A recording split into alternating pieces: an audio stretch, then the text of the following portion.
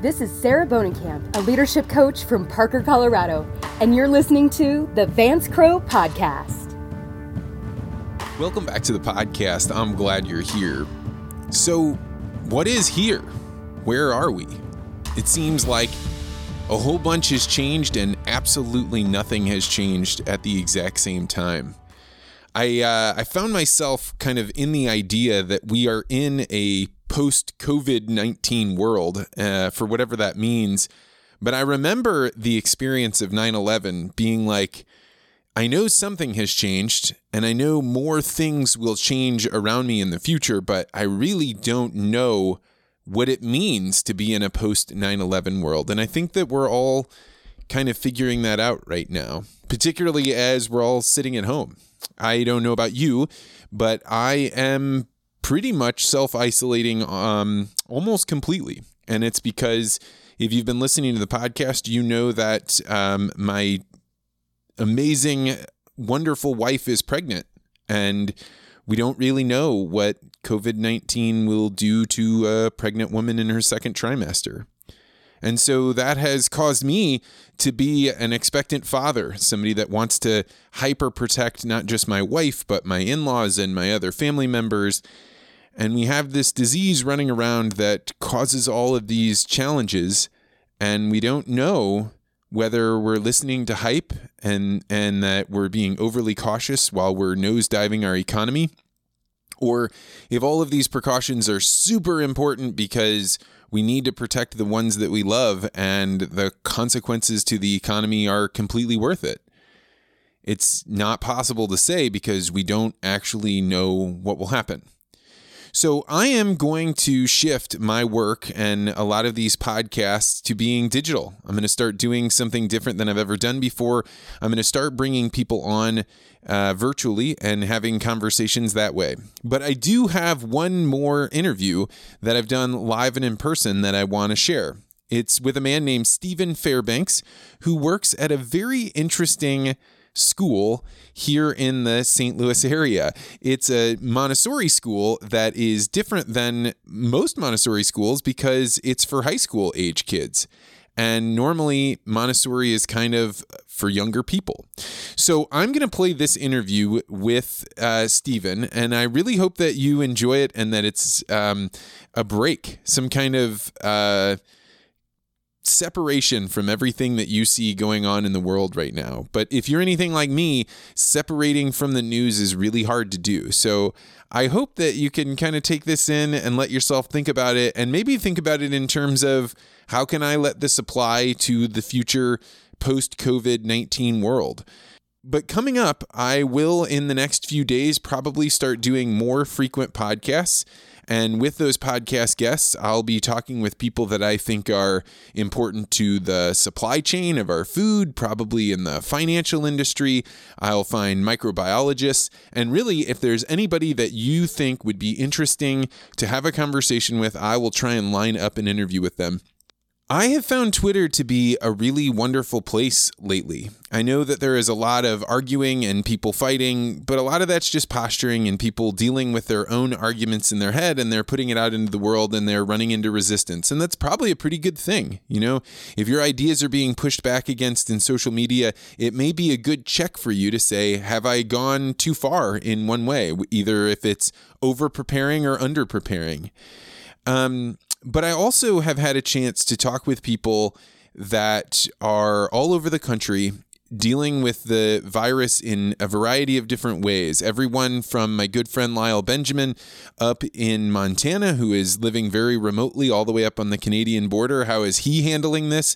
To my friend Kate Crosby, who is out in Sacramento, right at the heart of some of the epidemic out in California, and then everything in between. I've got friends in Florida and New York and other parts of the world, and I'm going to try and tap into those things. So if you know of anybody that you think would be a particularly interesting interview, we are getting rid of the requirement that they be live and in person in St. Louis, and I'd love to hear it. And I hope that you interact with me on Twitter. Tell me what's going on in your neck of the world, what you're seeing, and how things are changing. And we'll just try and paint as big and as full and as robust of a picture as we can.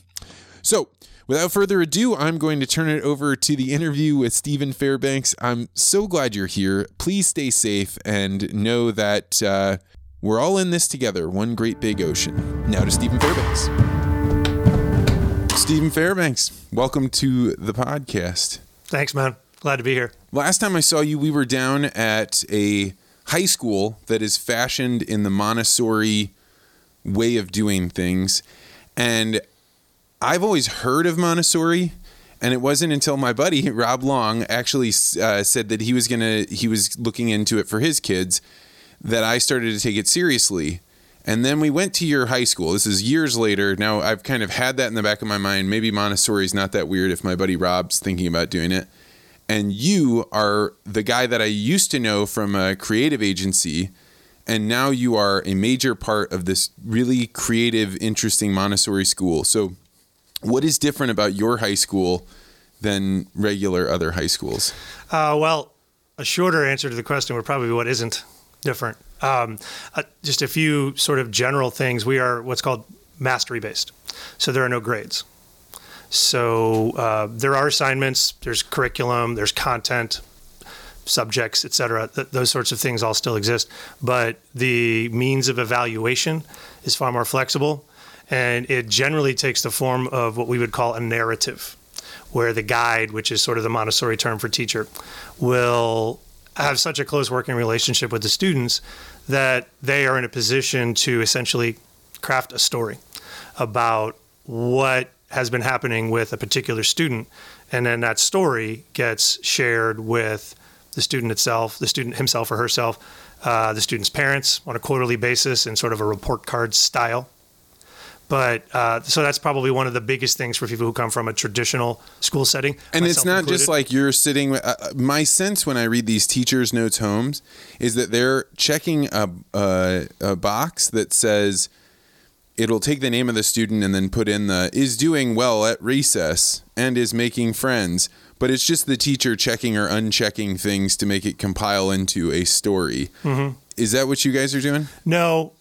First of all, is that right? Does that actually happen? Oh, sure. Okay. And certainly those sort of box checking rubrics have value in the sense of organizing your thoughts, right?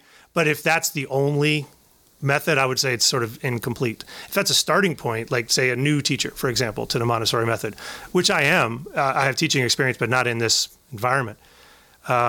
Those sorts of things I think can have value and can be useful. So I don't want to necessarily summarily poo-poo them. But I think where I see value in the narrative is I'm sending home on a quarterly basis a 300 or 400 word document to a parent just about how their student is doing in reading and writing, just about how their student is doing in humanities, which is sort of our version of history.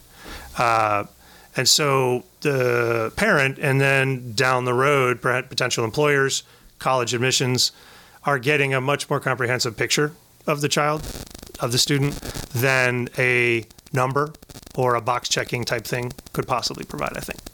If I was going to regular high school, I get there at 8 o'clock. I go to English class. I go to social studies. I hit PE. A little bit later, we get lunch. I got 2 or 3 more classes. I'm out of there. That's my conception of the way high school works. Is that how you guys do it? No, we have one detail. We're actually middle school and high school, which is interesting. So we have grades 7 through 12, although right now our student body just has 7 through 11. So we've not yet graduated a student. Oh, okay. You're really new, though. Very much so. Our typical day, our week, I should say, includes 3 core academic days and 2 days that are community and activity focused. So on Monday, Wednesday, and Thursday, the students come in around 8:30. We have a meeting, which we call sort of a morning circle, that happens at 8:45. It's sort of a welcome introduction to the day, any necessary announcements. And then at 9 o'clock, the entire school, which in our case is 31 students, has 30 minutes of silent reading. They can go anywhere in the school and engage in a book. The only requirement it actually has to be a book. Graphic novels are fine, nonfiction's fine, fiction's fine. Not a magazine, not on the computer. You know what I thought you were going to say? I thought you were going to say, first we sing some songs. We've not sang. Well, I'll tell you later a story about I had to sing a song once. But it's we not don't like sing. it's not like going to summer camp or something. Nope. Okay. No. This is interesting. Yeah. I wasn't expecting the silent reading. I was imagining like hippie flower children. Nope. Okay. No. Okay, because just to be totally honest, the way that I knew about Montessori is that I was living out in Mendocino, California, and for people that don't know where Mendocino is, it's about 2-3 hours north of Berkeley, and the people that move there are the ones that think Berkeley is too conservative. They're like, Berkeley just isn't far enough to the left for me, and they go up there. And they are perfectly lovely people, wonderful, love them. But they were very granola, California-esque, and there was this one woman named Athena, this Greek woman that loved Montessori. I had no idea what it was. I one time was like, Athena, you're a teacher. Would you like to come? We were thinking about doing a spelling bee on the radio. I was working at this public radio station. Oh, so cool. And I was like, we were thinking about doing a spelling bee, and she lost her mind on me. She was so upset. I have never seen this sweet, sweet woman. She was like, how could you possibly think I would turn children's education competitive? How you don't know me at all. And I didn't realize what I was saying was so offensive. But in my mind this whole time, I've thought, well, then that's what Montessori is. It's for the people that it's no competition. Everybody's clapping hands and we sing lots of songs. So that's where I started on the Montessori. That's why when you told me that you had left your job to go do Montessori, I was like, okay. Pause. So now you've got me at 30 minutes of silent reading. I was not expecting that. Okay. So now what? How does their day go? Then at that point we split high school, middle school, which in our case means 7 and 8 are together. 9, 10, and 11 are together. So in the sense, it's multi-age education or one-room schoolhouse style. I teach middle school humanities, reading and writing. So all the 7th and 8th graders are together for those classes. The high school teachers who handled the similar courses have 9, 10, and 11 together. At that point, they'll go to reading and writing for 30 minutes. My middle school students come upstairs with me in that middle room that I showed you, and then high school students stay downstairs. And then at 10 o'clock on the academic days. What is reading and writing class all about then? Language and literature.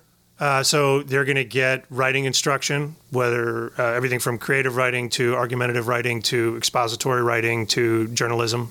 Is all writing being done on computers, or do they write things out longhand?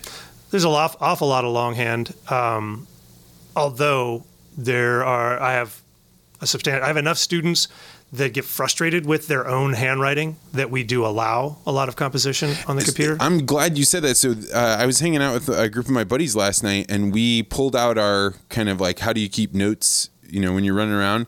And we were looking at the handwriting. And man, I wish that was a skill I had paid attention to earlier, because I'm going to try and improve my handwriting, but it is going to be so hard after having done it for as many years as I have. But your own handwriting is the only way you really capture ideas, I think. Like, I put them into my phone, they're gone. Agree. And there's apparently, I wish I could cite chapter and verse, the neuroscience, but there's a substantial amount of data that shows that a handwritten note, a hand-taken note, is far more effective in leaving an impression on the brain and leading to recall, understanding, than a typed note. And just think about when you receive a handwritten note versus an email. Somebody takes the time to write you out a long, beautiful email about something great. Yeah. Somebody sits down and writes with pen and paper and then mails it to you. There's something genuine about it. I want to save those things. That's right. I want to put them in a special place. Right. And it's easy to put an email in a folder or delete it. Right. Yeah. And even if you print it, then you've got nice Google's letterhead on top of this, deeply personal thing that you have. Right. So I think that it's definitely worthwhile for kids, not just to have handwriting class, but really focus on it. There's something to it. Totally agree. And we even get into with some of the kids who are struggling, like, what position are you sitting in when you're taking notes? Because posture will affect like a comfort level. The wrist will be less sore. The kids who like lie down on their bed to do their homework, right? Oh, you know what? You should have Annie come in and put on a class about posture in school. I would love that. She'd be able to look at the chairs and talk about like these kind of chairs will be good for these kind of students. And the kids will love it. Yeah, she's really good. For sure. Yeah, I would absolutely love it. And they love when somebody comes in and it's not just like, oh, the teacher said. No. Somebody who studies ergonomics says. Yeah, that's They're right. Very receptive to that. Yeah. And, if there's so many things that had I known when I was a little kid about your posture in particular, that you're like, it's not just like your mom being like, don't slouch.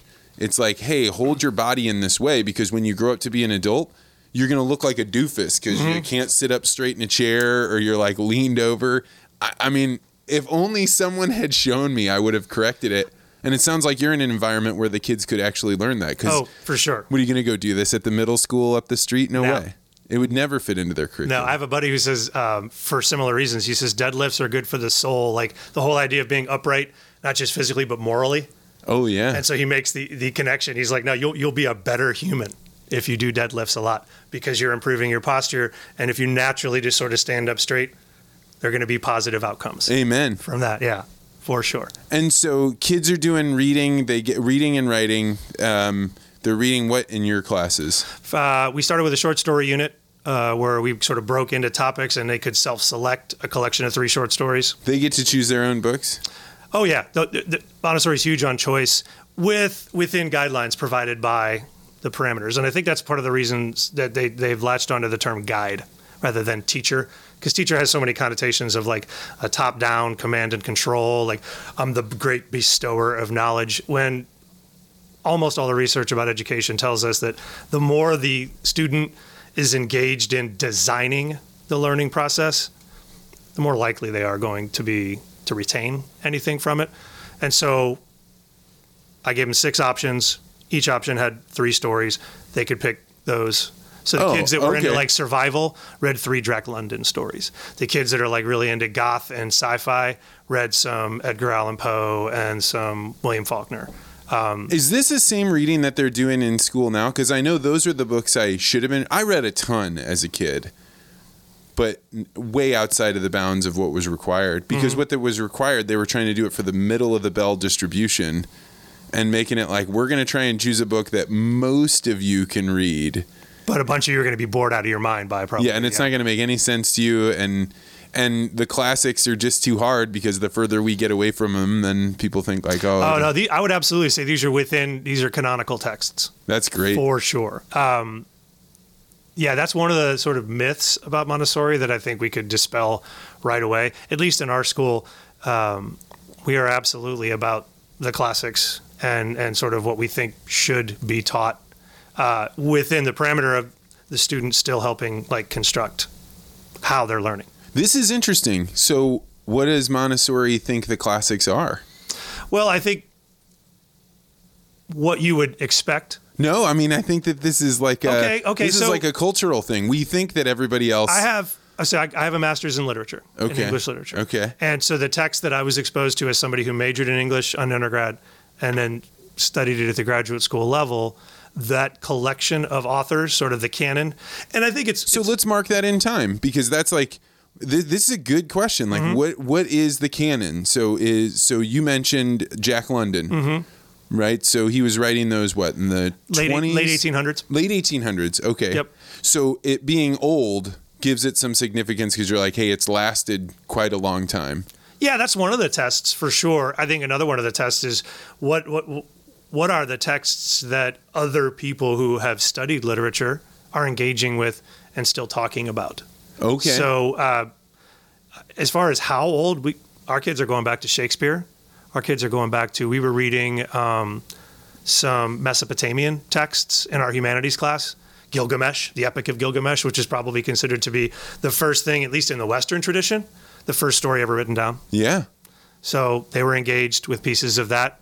And I'm sure you know that. You have a dog named Tiamat. So, right? Yeah, that's a good catch there, man.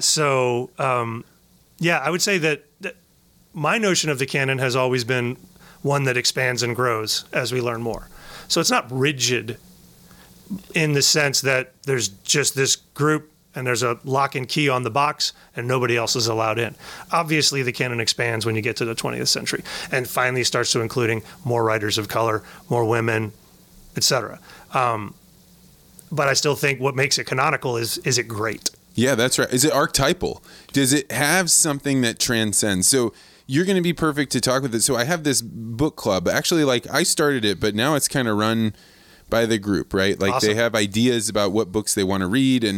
And I've been focused on this concept, Lindy, the Lindy effect. So this is coined by Nassim Taleb, and he's basically just saying, what is the likelihood that a book will be around 10 years, 20 years, 100 years in the future? Well, the odds go up for a book if it has been around for that long. So basically saying, if a book's been around since To Kill a, let's say a Bill O'Reilly book from 5 years ago, New York Times bestseller, odds are probably be around for another 5 years. More than that, we don't know. Mm-hmm. To Kill a Mockingbird, written in the late 50s, early 60s, probably going to be around for another 60 years. We can count on that safely. Maybe longer, but definitely that amount. So the further that you go back, the more likely it is to be in the future because it's survived the kind of culling that goes on with just people quit reading it. Right. And so I'm interested, do you see books in that way too, that kind of Lindy? I do. And I also have another lens that I've been using for some time, and it's an approach I borrowed from a mentor in undergrad who used to say that great literature does two things. It rewards repeated effort. So if you come back to what makes a piece of literature great is if you can come back to it on a second read and get more than you got the first time. Yeah. That's one criteria for great literature. Another criteria for great literature is it should accomplish two things. You should learn something specific about the time in which the author wrote it, about the people, about the sort of zeitgeist, for lack of a better word. Uh-huh. And there should be an attempt to communicate with what we might call the literary tradition, the eternal concerns that mankind has been exploring through literature. That great literature should do those two things. You should learn. To Kill a Mockingbird should teach us about the moment in time in which Atticus Finch was taking up the mantle of race relations. And it should also connect us to something about striving or the questions that mankind has been trying to ask himself for centuries. Man, I'm so glad you're here. I'm so glad you're here because there's a lot to talk about because I was just listening to something today. I somebody put up a book club that was like the Ag Book Club. And I was like, hey, let's look at these books and let's see, are there any books in here that I'm not going to agree with? Yeah, there's one right there. And it's a book on veganism. And the guy starts off, it's called To Eat Animals or something like that. It's very simple cover. It's the Ag Book Club if you want to look it up. But I've only listened to the first 2 chapters. And he is clearly creating characters that he's going to place into the world. Like, this was my grandmother who, went through these terrible trying times and she would eat anything she could get her hands on. And I had my son and he's so pure and I only want to feed him the best things I can. So he's like placing these symbols on the shelf. And he's coming back for him. Oh, sure. And so I'm just sitting here hearing him spin a yarn. And it's interesting because one of the things that he says early in the book is stories articulate rules. Convey rules. Stories convey rules. And that is what our Bible, Torah, any of the other books, the fairy tales, they are trying to convey the rules that you should play by in order that you can get along better in the world. And they're far easier to remember rules that way than like chiseled into stone tablets and handed down from Mount Sinai, right? That or not remember, but so much as like adhere to them. Right. If I have an example of somebody, you know how to apply them. Yes. Yeah, for sure. In some way, like when you say guide for the student, they are kind of on this adventure to learn for themselves. If I'm doing my job right, absolutely. And do you see every kid naturally having that alertness, that awakeness that knows I've got a chance to learn here?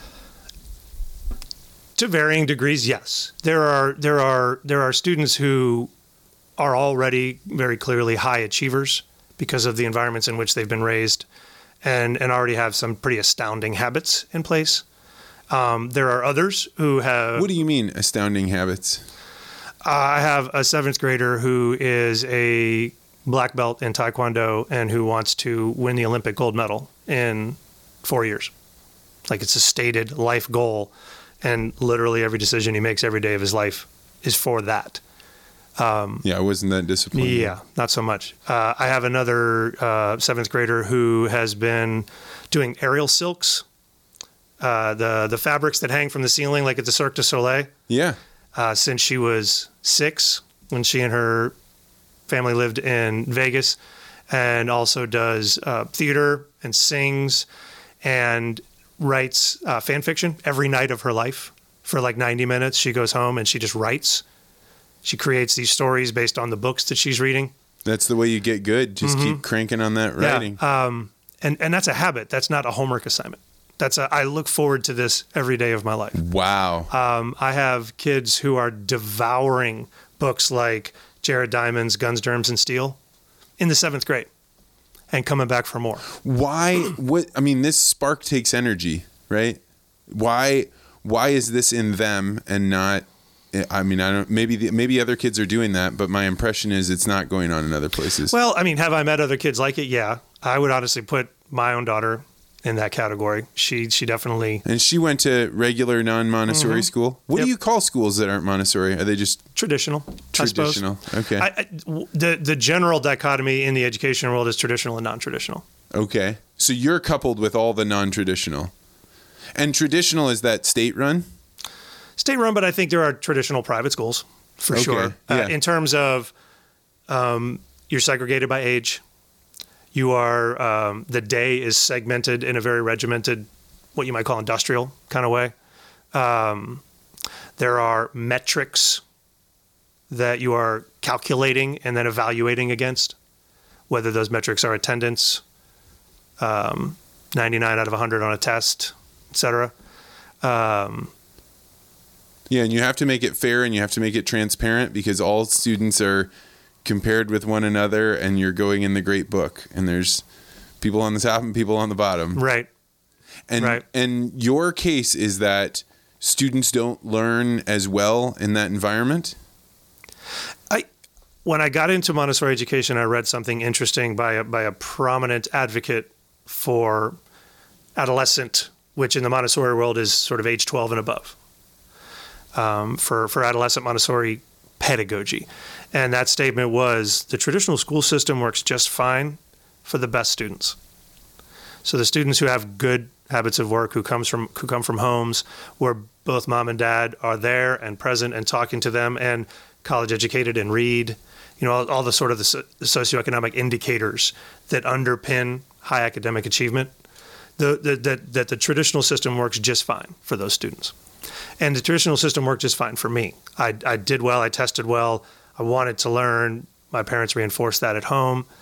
What I was missing when it was working out for me was the sort of vast gulf between me and my peers and the people around me who were sort of like floundering or just sort of meandering aimlessly through school. Did you do well in school? I did. Did you like it? I loved it. Who were you in high school? I was a little confused because I had transplanted into St. Louis as a sophomore after 6 years in a small town in Western Pennsylvania. So who I was a little muddled, but I played soccer. More muddled than most people's? Well, in retrospect, no. And I did a fine job of hiding it, for sure. I don't think anybody who knew me then would have been like, oh yeah, Stephen was so muddled in high school. I was in honor society. I was involved in like the pep rallies and stuff like that. I was enthusiastic about where I went to school. Like I said, I played varsity sports and then tested off the charts and got a full scholarship to college, but never bothered acquiring good habits of work. And so I ended up dropping out of college pretty quick. No way. Yeah. I was not expecting that. Yeah. Wow. As you were telling this story, I thought, man, I've always been jealous of the people that were so good at joining things and having school spirit because they were so much more connected. And me, I was like, get me out of here. I still had friends and stuff, but I just didn't join clubs. I didn't go to the meetings. I didn't find out what time they were. And then I hear you say like got in there and wasn't ready for it. No, it provided a structure for me because I didn't have those habits. The high school was like the perfect academic environment and honestly the perfect athletic environment for me too. When a coach yelled at me, I worked harder. So part of why I floundered after high school was I didn't have the coach like requiring me to be to practice for 3 hours a day every day. Oh. And it took me until probably my mid to late 20s until I reacquired good habits of fitness, reading, etc. And I ended up going back to college in my late 20s, early 30s, and then finished. What were you doing in the meantime? Waiting tables. Got in the restaurant business, playing a lot of volleyball. I traveled around the Midwest playing like... That didn't even sound real. Playing a lot of volleyball. Yeah, from 93 to 97, I probably spent 35, 40 hours a week playing volleyball. So you were the kind of guy that could hit the ball and make it hurt if it pounded on you. I was in doubles and sand volleyball. It's less of we call it a goon game. It was less of a goon game of like the big monster guys who can crush it. And so you had to have all of the skills. You had to be able to pass, set, and hit, and play defense. And I could do that. I was athletic enough and small enough. And I could still jump well enough to compete with the big boys. But sand, the equalizer for me was the sand. When I got indoors, the guys who were 6'6" and 6'7" and could hurt you with the ball just dominated. But I had an advantage because I was quicker on the sand. And so I dedicated a substantial portion of my life in my 20s to that. I had aspirations. This is like every weekend on the beach and Oh yeah, I mean it was on the beach, no, on sand courts in the municipalities off Hanley Road or YMCA sand court. Like it was all Midwest. Okay. I would travel to Chicago, Kansas City, Memphis, Louisville, St. Louis, Columbia. And if you were to put that into like the belt system, right? You know, white belt being total novice, black belt being expert. Are you familiar? Yep. Then blue, purple, brown. Mm-hmm. So where would you put yourself at in the sand volleyball world? Just shy of if we say that the guys in California who are on the AVP tour are your 8th degree black belts, the ones who are getting invitations to the Olympics, who get sponsored by Pacific Sun, stuff like that. Right. Those are your black belts. Then there's a tier of sort of satellite pro tours in the United States, or there was then. There was one in Michigan, up and down like Grand Haven and that coast of Michigan. Yeah, sure. Up into Traverse City. So it was like a little 6 or 7 stop tour up there, and that was the second best money. And but the drop off was astounding. Like the pros are winning $70,000 to $200,000 for a win. The stuff in Michigan is like $5,000, and then there's a Colorado tour, and so we dialed that back to like $2,000 for a win. So you were playing up in Michigan for the 5? Never. I aspired to it and never got there. Okay. Never got there. Decided my priorities in my late 20s shifted. Started having a lot of fun. Still was making nice money waiting tables, and just never quite got over the hump. And it was absolutely a set of choices that was like, it was fun. I'm having a good time, but I don't want to take the next step in terms of commitment because I have other things. So as you're living the life of going around and doing beach volleyball and hanging out, being fit, hot, summer, you're waiting tables, you said you're making money. When you're in your 20s, are you like, I have got this figured out? Oh, no. Absolutely not. I don't even think I dared consider uttering those words until I was probably married with a kid and in my late 30s. Then I started to sort of settle and find myself and contemplate like I've got this figured out in the sense that I know where I want to go with things. I was very much just sort of being swept along by enjoying myself. That's the best I got. I mean, I think that I had a constant nagging fear that I wasn't doing good enough. But that feeling would have been there no matter what I was doing. And so it just made me have wanderlust. Like, okay, well, I'm going to do it here for a little while and I'm going to run over here because I just had no idea. Well, I definitely could relate to the wanderlust. The volleyball emerged because I went to college to play basketball and that didn't work out. And then some friends who were also sort of like ex-basketball players had just sort of picked up a volleyball club at Northeast Missouri State, which is now Truman State up in Kirksville. And then so I ended up playing college volleyball. as an afterthought. Took to it, liked it, and then moved back to St. Louis in 93, learned that there was this thing, like the ability to play in what we called open tournaments, which were tournaments for money, in the Midwest, and just sort of started doing that. And then the close group of guys I played and trained with all the time, people were peeling off because life intervened. A couple of guys got married. Another kid graduated from Logan Chiropractic School and moved out west. Another kid moved back to the East Coast. And so just the people that I was doing it with started peeling away. Just a couple of weeks ago, I had a guy on that was in a band, and he said, this is what happened to the people that were either going to be musicians, and then some of them are like, well, that's not going to work, and I got married now, and I got kids. And he's like, it was just me and my duo partner, and we were still there going forward. Yeah. Yeah. So I was very much being carried along by, it was fun. And like, it certainly would never say things like I regretted it or anything. Got a tremendous amount out of it, loved it, made great friends. And just recently, 2 years ago, got back into playing sand volleyball. And I still see some of the faces of the guys I was playing with back in the 90s. Did they take a break too? No. And that's why they're still fitter than I am and have less of a predisposition to the occasional calf or quad injury. So let's go back to your Montessori school. Yeah. You're teaching after reading and stuff like that. Then they have, you said it's not history, it's humanities? Well, first we have movement break. Movement break? Yeah, recess? Which is, yes, except that there's movement is a mandatory component of it. So we have 4 or 5 options for the students to sign up for. Some of them can just go outside in the back and play games, kickball, foursquare. We have a bunch of hockey sticks and balls they can smack against the wall and stuff like that. When the weather gets cold, they can come inside, do yoga, ping pong. There's a group every day that walks around Grand Center, and one of the guides leads a group. So the idea is it's mid-morning. We've gotten the juices flowing with the reading, had the first class, immediately get up and move.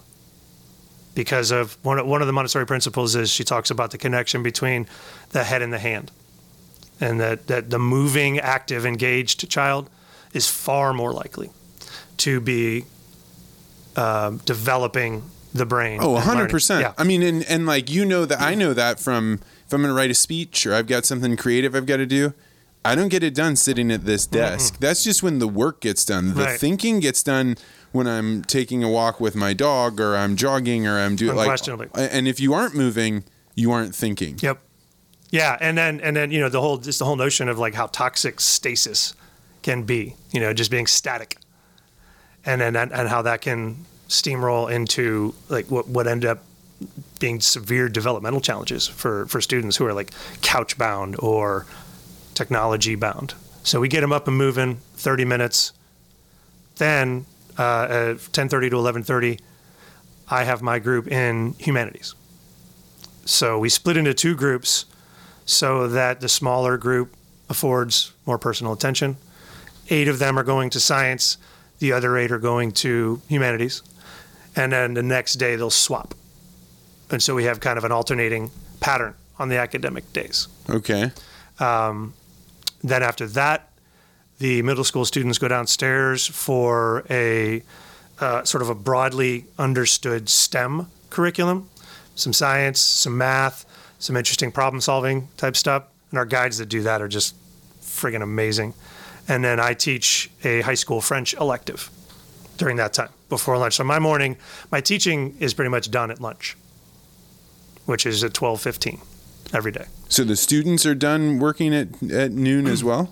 No, in the afternoons, they will have electives after lunch. So the middle schools students are required to take a foundational Latin course in 7th and in 8th grade. Foundational Latin? Mm-hmm. Why?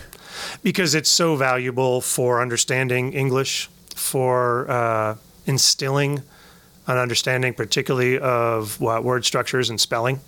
The primary and elementary level Montessori approach does not harp on spelling. So a lot of students hit 7th grade and they're below average spellers. And the idea is if you just expose them to the language, and then Latin being the root of so much of our language, that those structures get incorporated in a much more natural way to your friend who is the vehement spelling bee opponent's point, than like rigorous drilling of word spelling. Yeah. You're right, because that is what a spelling bee is. It's rigorous.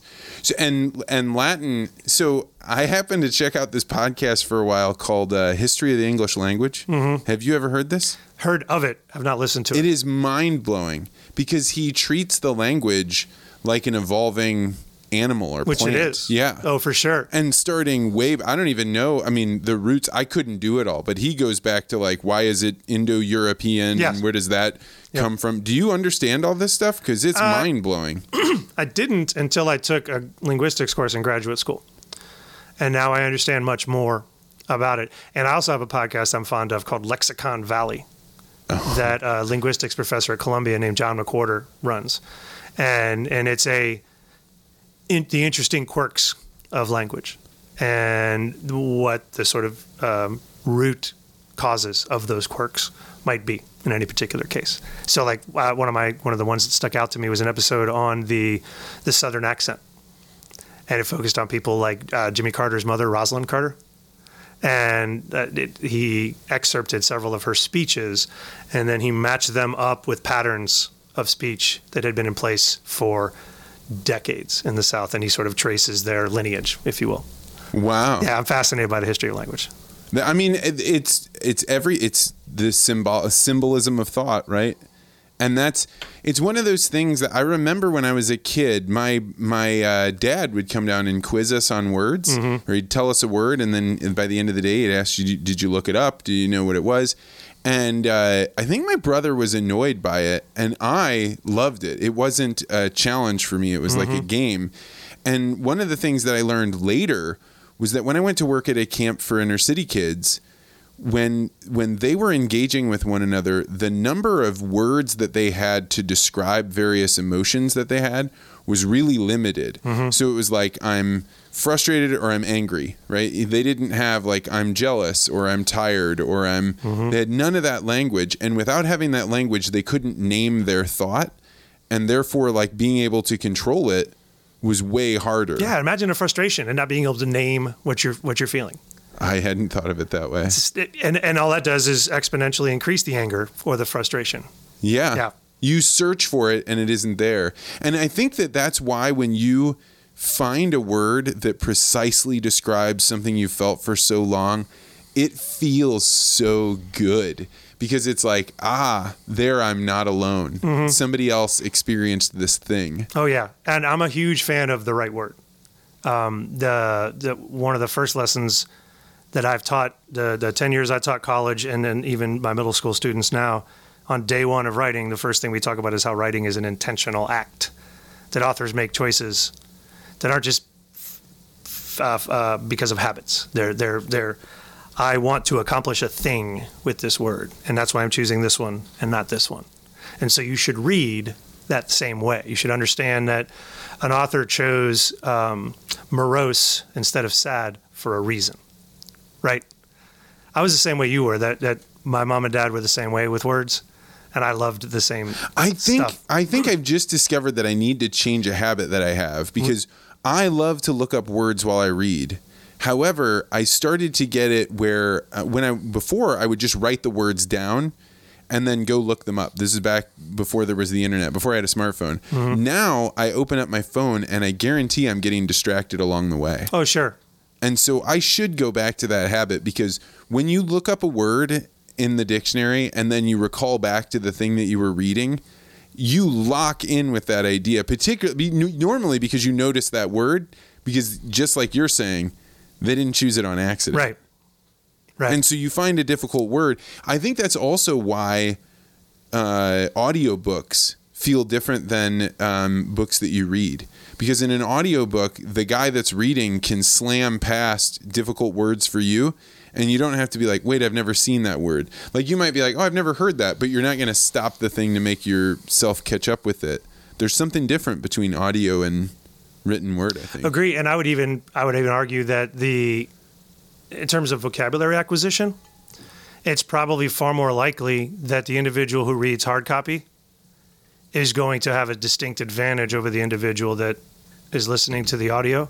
I certainly think there's a time and a place for the audio. My students read Huck Finn second quarter, and 2 of them chose to listen to it on audiobook, and what they retained drastically outpaced their peers because they didn't have to stumble over the dialect and the dialogue of rural African-American mid-19th century America. And it reads like a play, like the thoughts of a of a play. So if somebody else is speaking it to you, it would be. Yeah. So you're right. There are some cases where it's a lot better. Mm-hmm. But if your goal of reading is enhancing vocabulary, the hard copy is the thing that's going to do it, unquestionably. Yeah, I think there's got to be a word for or at least the description of books that are better for audio and books that are better for written.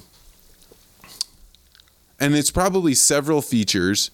You know, like one, Dante's Inferno, from what I'm told, I didn't know this until about a month ago. So that was the first book in our book club.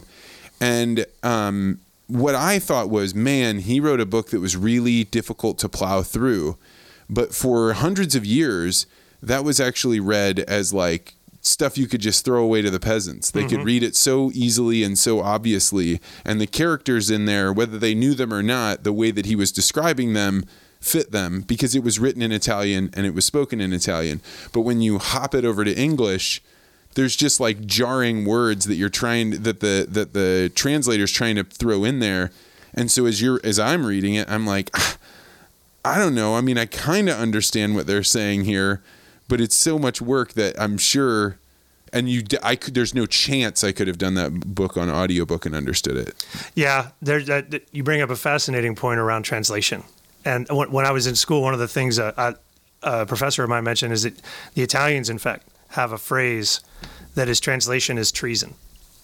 Oh. That you are fundamentally like sort of betraying the central idea of book when you attempt to translate it. That's funny that you should mention. Well, so I have a friend that is a mathematician. I don't think I've ever told this story on the podcast before.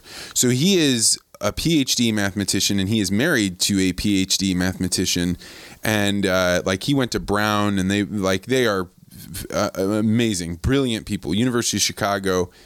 And so every time that I would see him, when we would our 2 families would come together, I'd be like, Wade, tell me about your math. You're doing like cryptography, so that's like code breaking. And he just would kind of like slough me off. And I was like, what? And he'd be really intensely watching Michigan football. So I was like, maybe it's the fact that he's watching football that he doesn't want me to interrupt him. I don't know. I don't watch that much sports, but maybe this is. And then, so I'd wait for the commercials and I'd be like, hey man, I know about, elliptical curves and I know about this. Like I'm trying to show him like, if you give me a little bit, I know enough about math that we could have a good conversation. So this goes on for hours, and I won't relent, right? Like I'm completely captivated by this, and I'm like, why won't he tell me his math? So we go to dinner, the football's done, everybody's sitting around, we're drinking wine, and Wade's having a couple glasses of wine with me. So I finally spring the trap, and I'm like, Wade, I feel like when I ask you about math, you are avoiding telling me about it, and I mean, you're not going to hurt my feelings, but I want to tell you, like, I genuinely think I can understand what you're talking about. And if I can't, I will write down notes. I will find out a way to understand it. And he goes, Vance, the best example I can give you is that I am painting seascapes. And these seascapes, there's only like 50 people in the world that really, really like these seascapes. But they really like them, and so do I. So that's all I do is I paint seascapes. But the problem is mathematics is precise. It's not a metaphor. It's not like something else. And as soon as I say that it is like something else, then I make it not precise, which breaks the thing that took me 8 years to get to the frontier, to get my PhD, to discover something new. And now I'm out in the borderlands where there's only 50 other people. It will take you 8 years to get here to understand me, and I don't really care if you do or not. And like at first I was like, you dick, like that just really hurt my ego. And then I was like, you got to respect a guy that isn't going to tarnish the thing that he loves, precision, so he can be liked by the people around him. Oh, absolutely. And I totally respect that he could actually articulate it. because a lot of people don't have the either willpower or the patience to do that. Yeah, that's right. So that shows me he's a friend. That's right. Like, I'm willing to explain this to you in a language you can understand. That's right. And I wouldn't have understood, and I would never have I'll let give it you go. the paint by number. He would have had a couple of years of me seascape, doing this. That's a great story. I love that. But going back to the translation, do you speak other languages? French, I guess. Yeah. Well enough. Can you read in French? I can. I can read much better than I can listen to the language. Native speakers confound my ear because I didn't learn it until I was in my 30s. And I had a double major in college, French and English. Did 6 weeks of an immersion in Quebec City, which is 100% French-speaking culture. Stayed with a Quebecois family. I have a family connection. My mom's entire family is Quebecois. They all have French-Canadian last names. Born in northern New Hampshire, all loggers that came down from Quebec in like the late 1800s, early 1900s. All right. So can you speak for how is it that an enclave of people within an English-speaking country, why do they want to do that? And how have they been able to make it so a small group of people can make everyone else have to have two different languages? You have to have English and French, even though it's just a small group of people that speak French. Well, they're small, but they're persistent. And they have a prevailing sort of cultural narrative. You know what it says on every license plate in the province of Quebec? No. Je me souviens, which means I remember. Okay?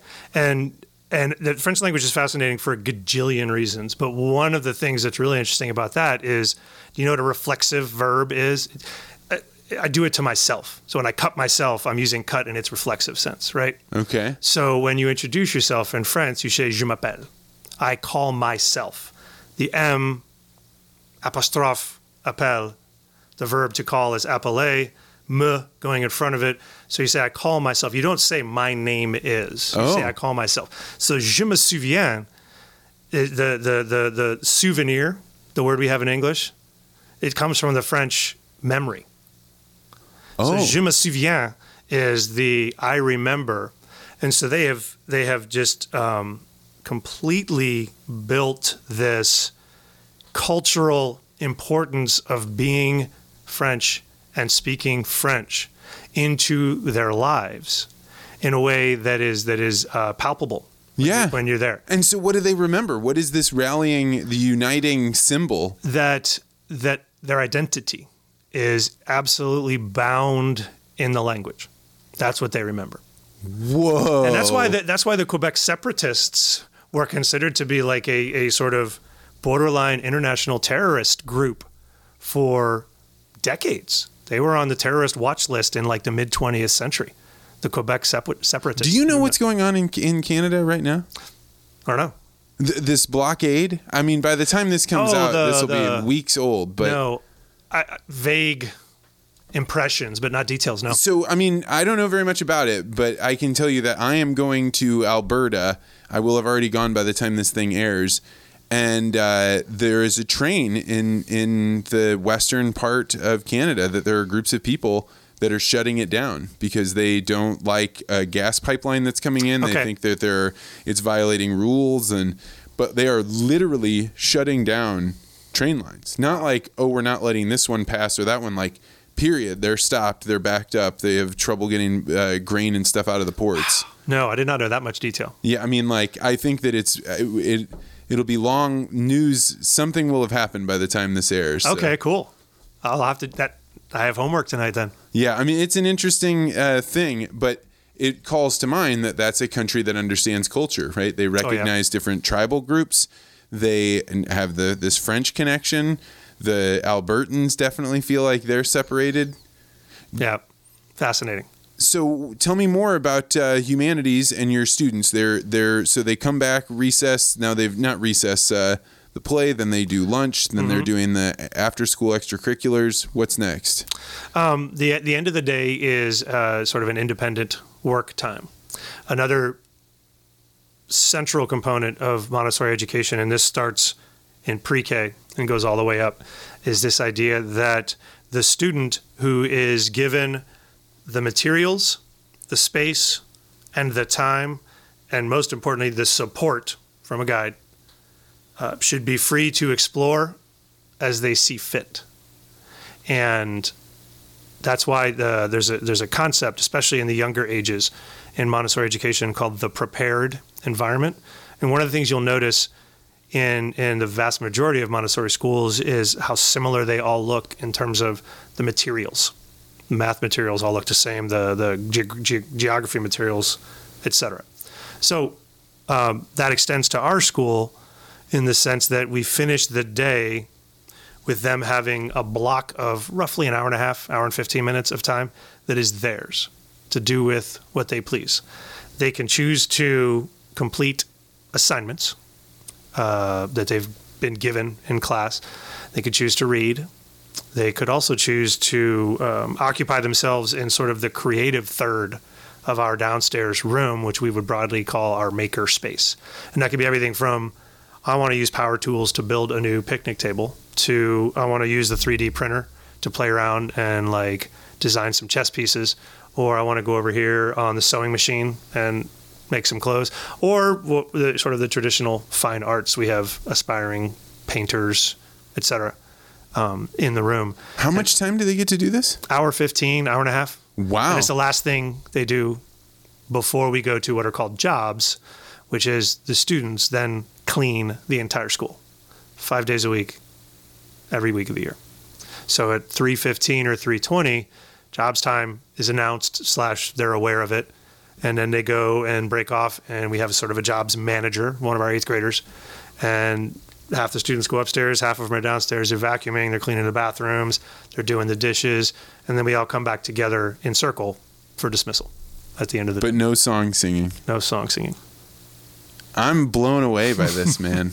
I'm blown away. I think that as I think about this, our giant school system is set up for numbers, right? We have raw goods, and we've got to mold them into something that we can use coming out the back of it. And I did okay in that system. You know, I certainly didn't thrive. You know, I was a gregarious, excited person that was basically told, sit down, sit down, sit down, sit down. And yeah, I hear what you're doing. And I think if you're legitimate, like actually focusing on getting curriculum or getting these books read and staying on top of them, why isn't this way more popular? Well, I think there's a few hurdles. The first one would be perception, what we might call in our previous worlds a marketing challenge. Maria Montessori, before she died, which was shortly after World War II, had when she passed away, she never trademarked the Montessori approach or the Montessori name. So there's no guarantee that when you go into a Montessori school around the world, you're seeing our approach. I mean, I've heard everybody say that everyone is different. Yeah. Everyone is different. I've heard that. Yeah, and I've heard stories ranging from sort of military rigidity in the classroom and calling that Montessori. It's like whistles and bells and standing at attention and everything short of a uniform and a bayonet. To okay, do what you want. We'll be over here, and everything in between. What my mentors in my current role, we call them the Melissas. The 2 women who founded our school are both named Melissa. And they were trained by a woman who actually studied under Maria Montessori 65 years ago, before she died. And so there's a strain of thought and an agency that accredits schools called Association Montessori International, AMI. And AMI schools all do kind of what we're doing, which is we are dedicated to simultaneously a culture of work and a culture of knowledge. And that's the 2-prong approach that we take. That the student who is engaged in work that they find meaningful is the student that's most likely to thrive and succeed and be able to like define the terms of their success in their way. Not a school board hands the curriculum to a teacher who does this and then is rubber stamped by an accreditation, and then you, like you said, use the industrial analogy. Just get them out the door because we got the numbers to deal with. So Man, I really struggled in high school. Like, the more I'm hearing you describe this, I remember hating so badly when people would be like, what do you want to be when you grow up? Because I could describe like, these are things that I like, but really what they wanted is, are you going to go do PR? Are you going to do advertising? Or are you going to do... I'd much rather have a student tell me what they like.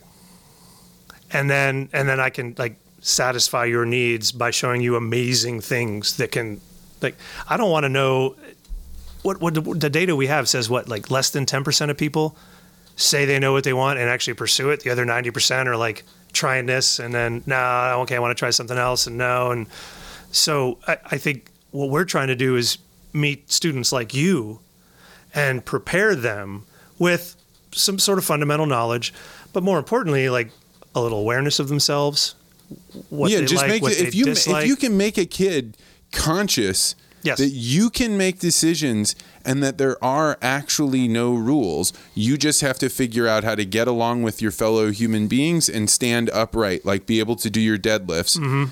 And that's, if you can do that, then fit in however you want. Thank God when I was in college, right before I graduated, we had a family friend named Brother Leo Ryan, and he was the dean of the business school at DePaul. And he came up and he met with me. He said, Vance, what do you want to be when you grow up? And I gave him a whole bunch of bullshit answers like, I don't know, I was thinking about being a fireman next week. And he like didn't pretend laugh. He was like, what is it that you really want? What is it that you care about? And I was like, Brother Leo, I don't know what I want to do. I know all I want to do is travel. And he goes, okay, there you go. Find a job that allows you to travel. Don't go get a job so that you can travel 2 weeks out of the year. Go do that thing that you're drawn to do and figure out how to get somebody to pay you to do it. Now, I knew nobody was going to pay me to go to the Singapore office for their PR firm, so I became a deckhand. And it was the best decision I could have made. But no one ever tells people you don't have to follow the regular path. Oh, yeah. In fact, everybody, to the contrary, is telling people you have to follow the regular path. When we start asking kids in like middle school, what do you want to be when you grow up? Right? Yeah, I think it's a travesty for sure. Back to your question about what are the hurdles? Yeah. Right? The first hurdle is impression, right? Or perception. The idea that you're thinking it's one thing when in fact it isn't. The second hurdle is, in most situations, it's private. And so there is a cost barrier for sure. There are examples of Montessori influenced public schools, but they're rare. And it's very difficult to scale up to like the district level or certainly beyond that. It's difficult to stomach paying property taxes in one place and then send your kid to a private school somewhere else. For sure. And particularly if you live in a neighborhood where you're like, hey, we pay probably more in property taxes because we have this good school system and it makes it competitive. Yeah. But I like what you're doing. How do you see these growing? Is what you're doing going to be around in larger quantities in the future? Or are you guys? Well, that's certainly the goal. Our school started as an independent entity called Montessori Adolescent Program, MAP School. And it started 3.5 years ago. So our current crop of 10th graders all started, 9 of them as 7th graders. The next year there were 15 students. No, it went 7, 9, 18, 31. It's our 4th year. So they had 7 students the first year, 9 the second year. And last year, the board of directors went to ATI, the Academy of Thought and Industry, which is this nationwide network that we're now part of, and said, hey, we have this going. We think we align value-wise with what you're doing. Are you interested in partnering? And so we joined with them. I don't want to speak for the founders of the school, but as I understand their intent, it was to do exactly that, to continue keeping what we have amazing and special, but make it available to as many people as possible. Well, it's going to be really hard to scale because it's culture. And culture, I'm reminded of the way that you're talking about the lineage being passed down.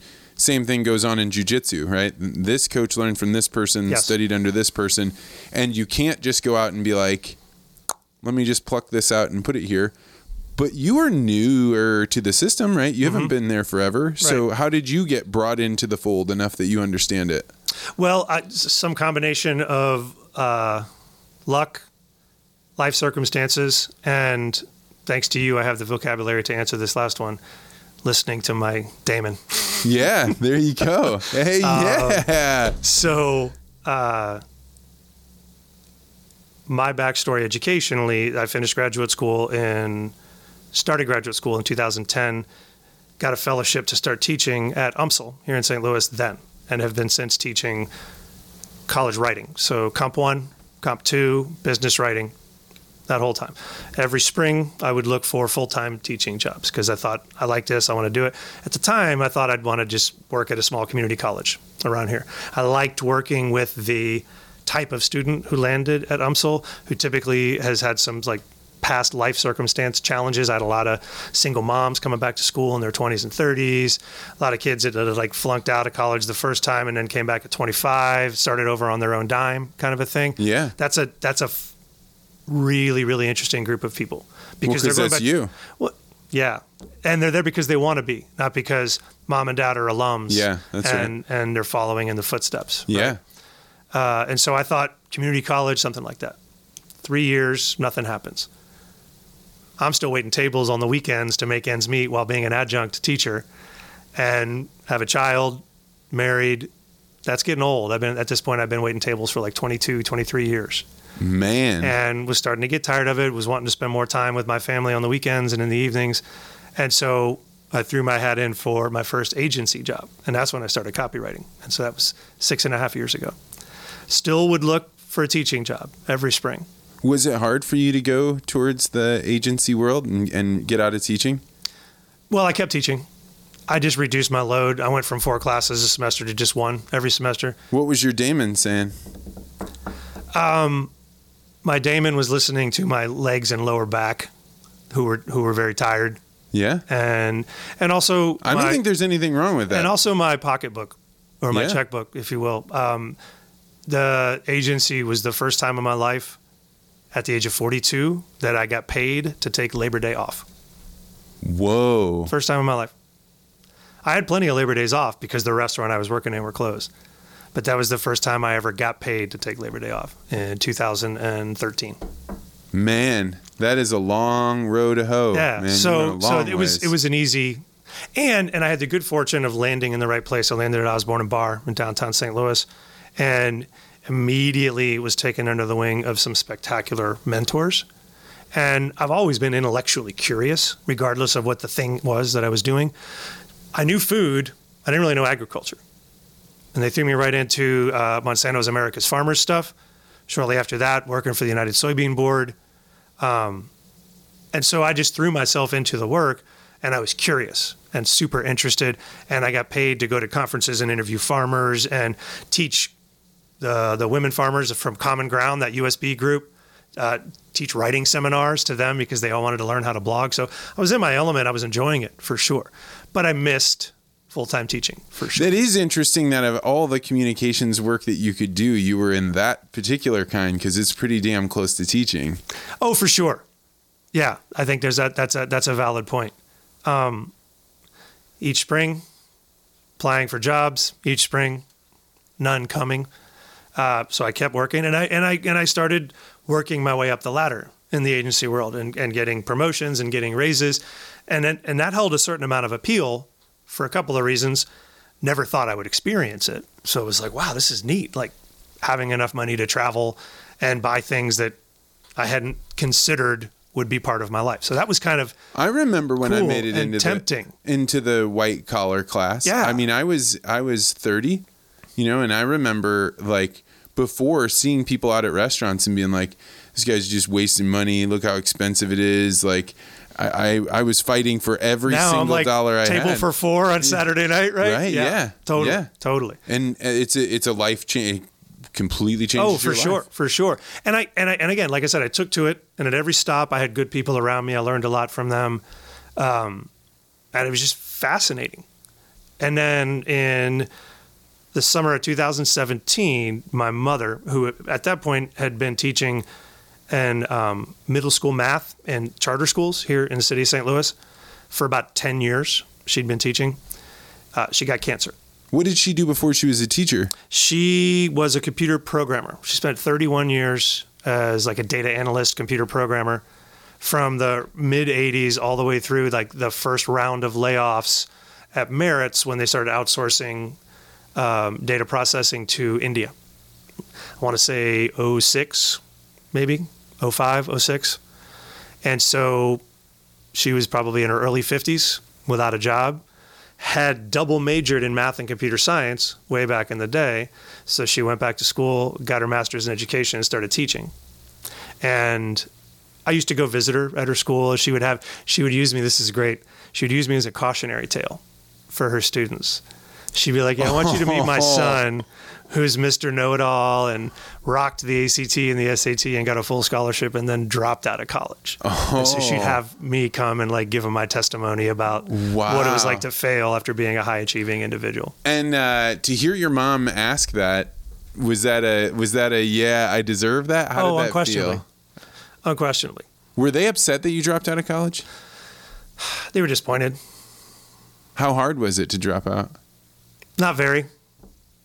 What do you mean? I mean, I was lazy.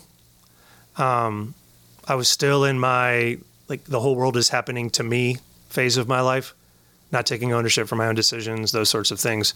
And so it was very easy. Like my freshman year, my dad got laid off from his job, and I took that harder than he did, which is absurd, right? I'm old enough and mature enough now to realize that, like, I get like caring for a loved one who's going through a hard time, but I took self-pity to another level. You see that happen. Yeah. You see that happen because particularly when you're a young person, if you don't have things figured out, you'll take on somebody else's cause to get rid of your faults for not doing stuff, and you want to join up with the large group, the mass movement. And I had to go down a little bit of a spiral of feeling sorry for myself. And then there's it's the like disappointing people you love at that age. It almost became like a drug. Where like that was like the only way that I knew things were like I was moving through the world was I was disappointing my mom and dad or my sisters or my girlfriend or whatever.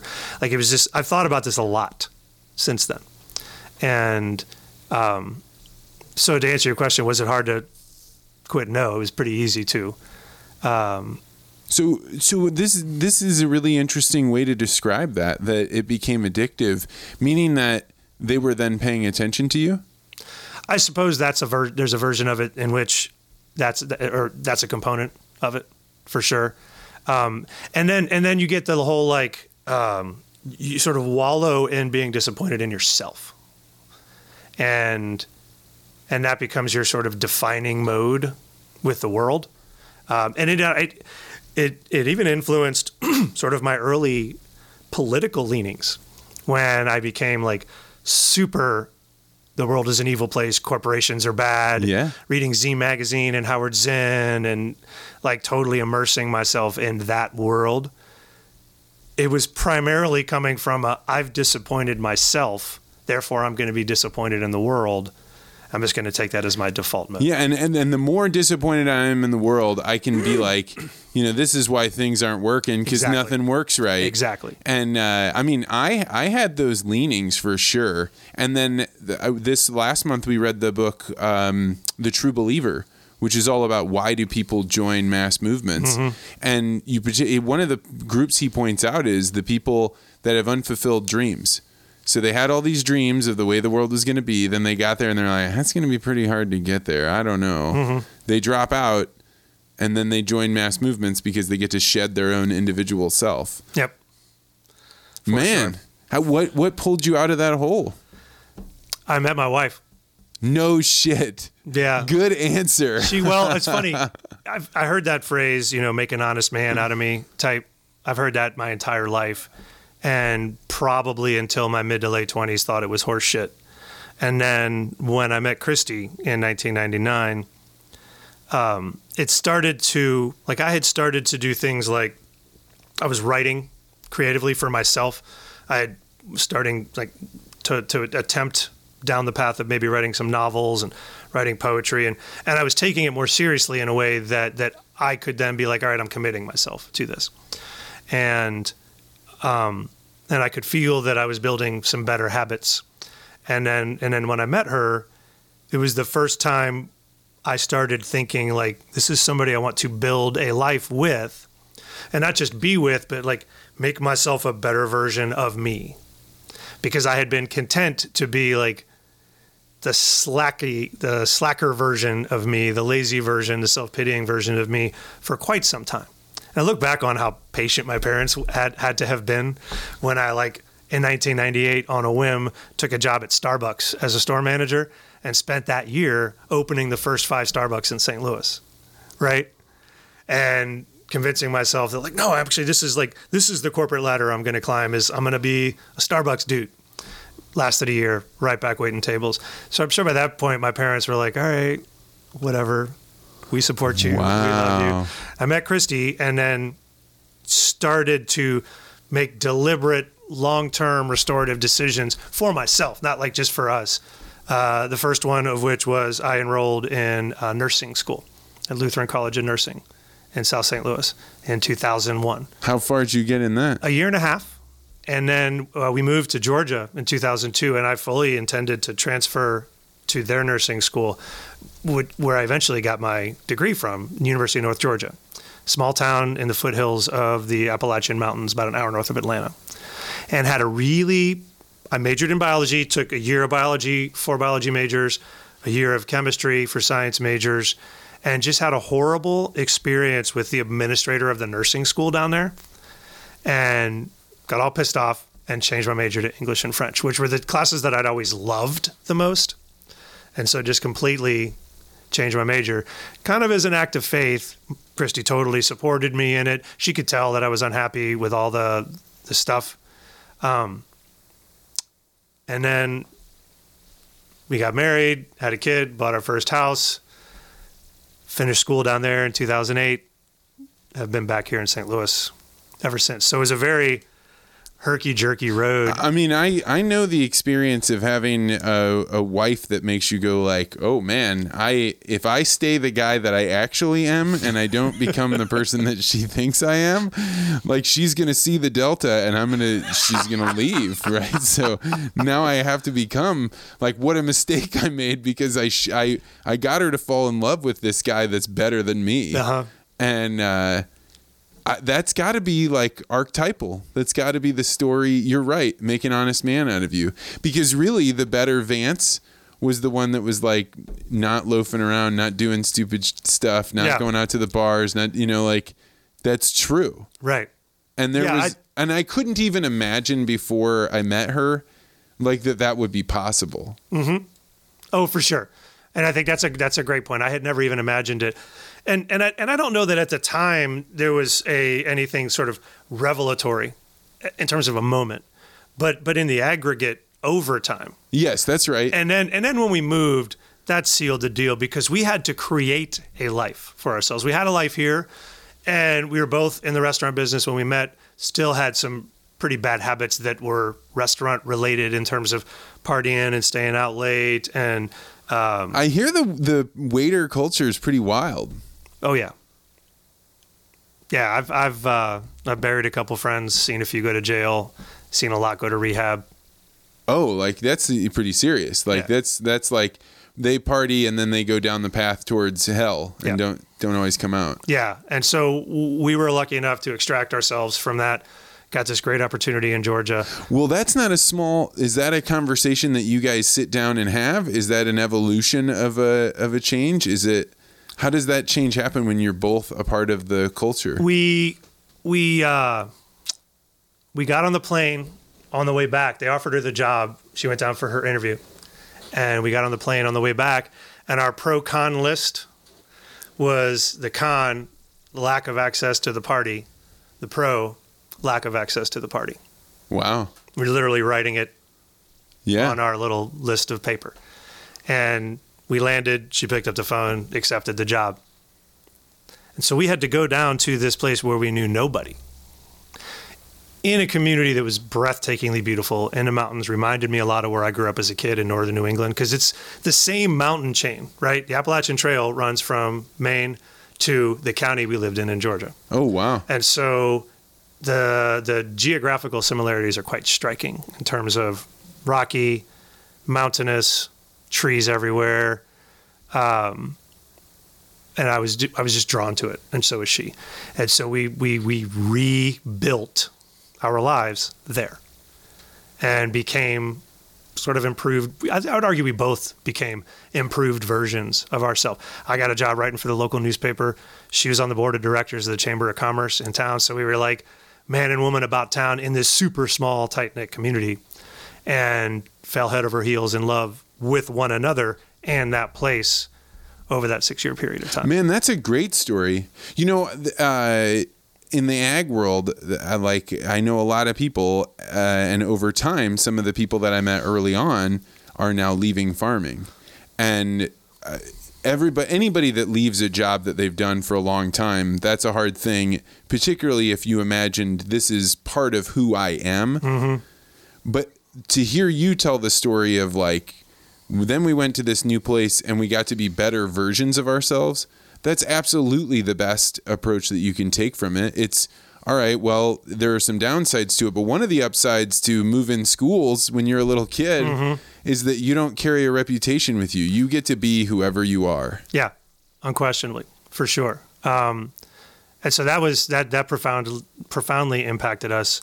It was tough leaving family. Christy's from Hannibal, so her mom and dad were up there. My folks were still here. Both my sisters were here, my brother-in-law and their kids. So it was hard, but it was definitely the right thing. Moved back in 2008, and then things have just proceeded nicely since then. So fast forward to 2017, my mom gets sick. We spent a lot of time together in the 9 months before she died. And she didn't die telling me this, told me that she was going to die with one regret, just one. And that was that she didn't become a teacher sooner. And that waylaid me. I kind of had known how much, but she spent a lot of time when she was sick missing the kids.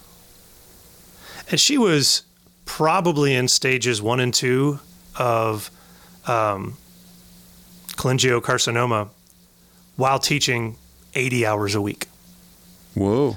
When they finally found the cancer, she was already well into stages 3 and 4. And she was teaching in a traditional school? No, in a traditional, yeah, they had grades and stuff, but it was a charter school down in the city.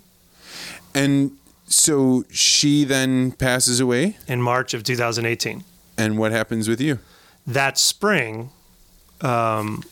we started a foundation in her honor, my family, to raise a little money and start trying to help support inner city kids with some of the challenges that they're facing. In particular, my mom was a huge fan of theater.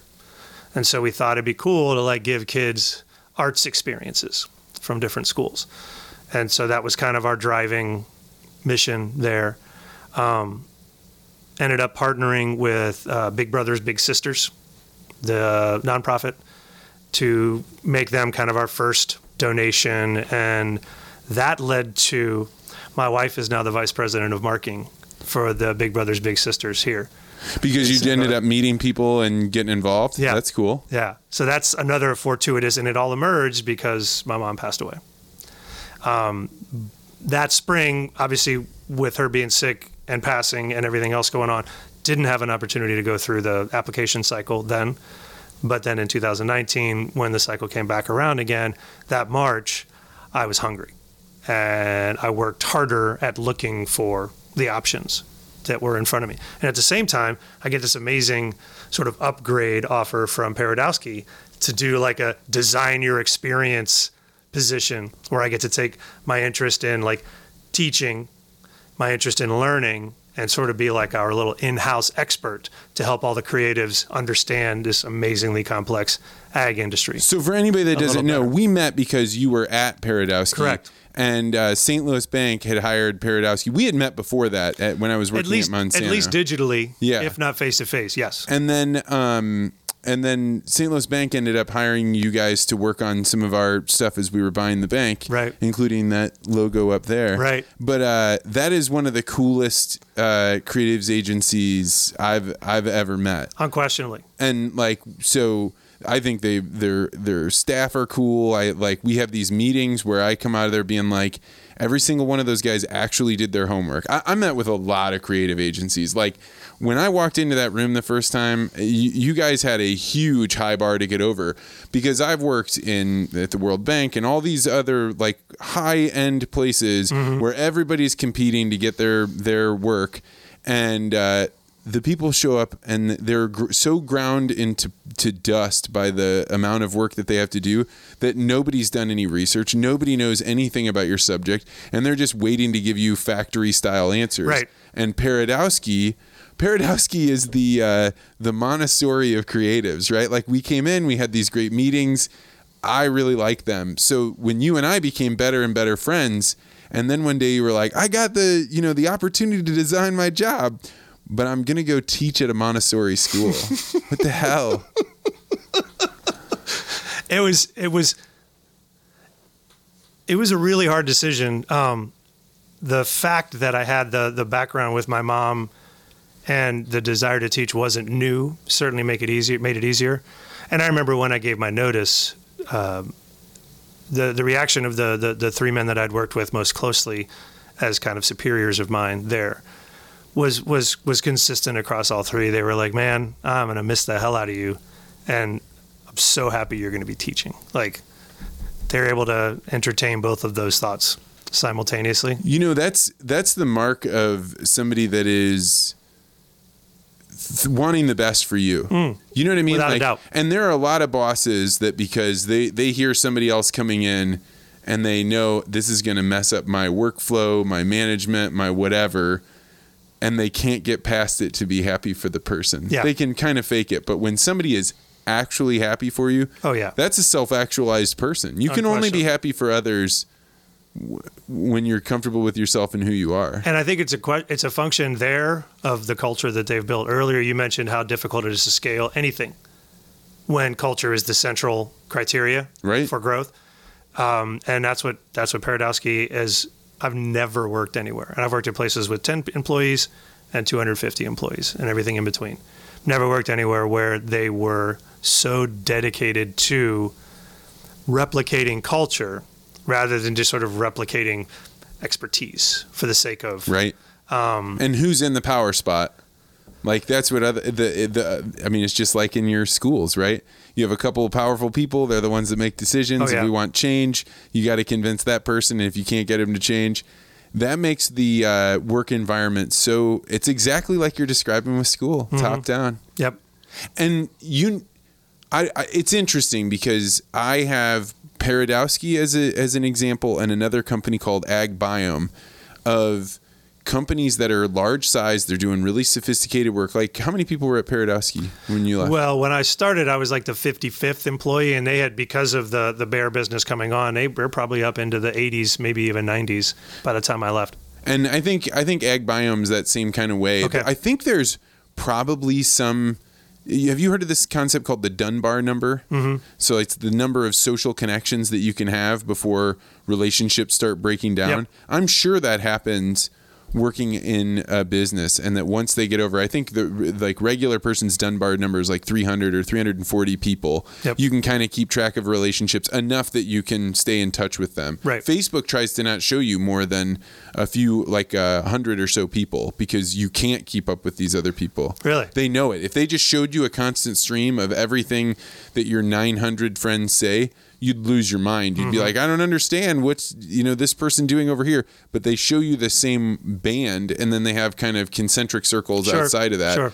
And I think that that's true in work environments.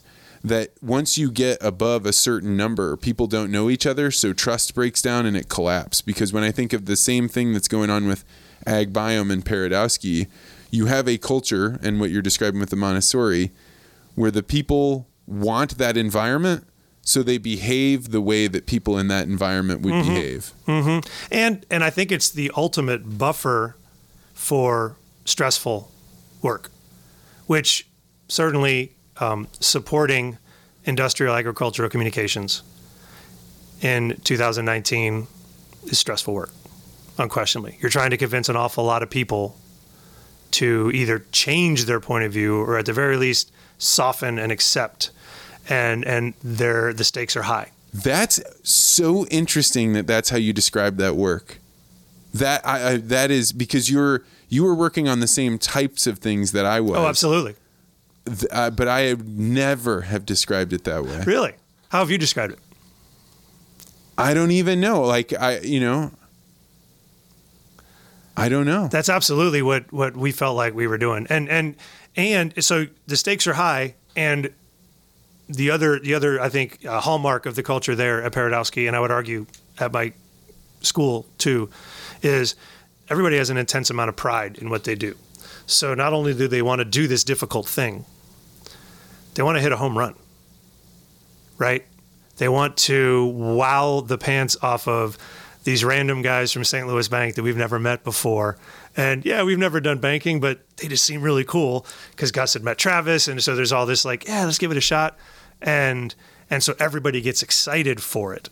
And the only buffer I think that you can sustain is the buffer that is culture and trusting the people you work with and being able to be like, all right, we're all in this together. It's so weird because when you get into these business relationships where you're asking somebody else to be creative for you, there is a weird tension that comes up because people won't agree that they love something if they don't love it. They may say, that's okay. I don't, but once you start exchanging money for your creative ideas and you get a group of people together that have to be like, all right, guys, we have to have enough pride that we do things well, but not so much ego that we're hurt when they don't like it or that they don't understand it.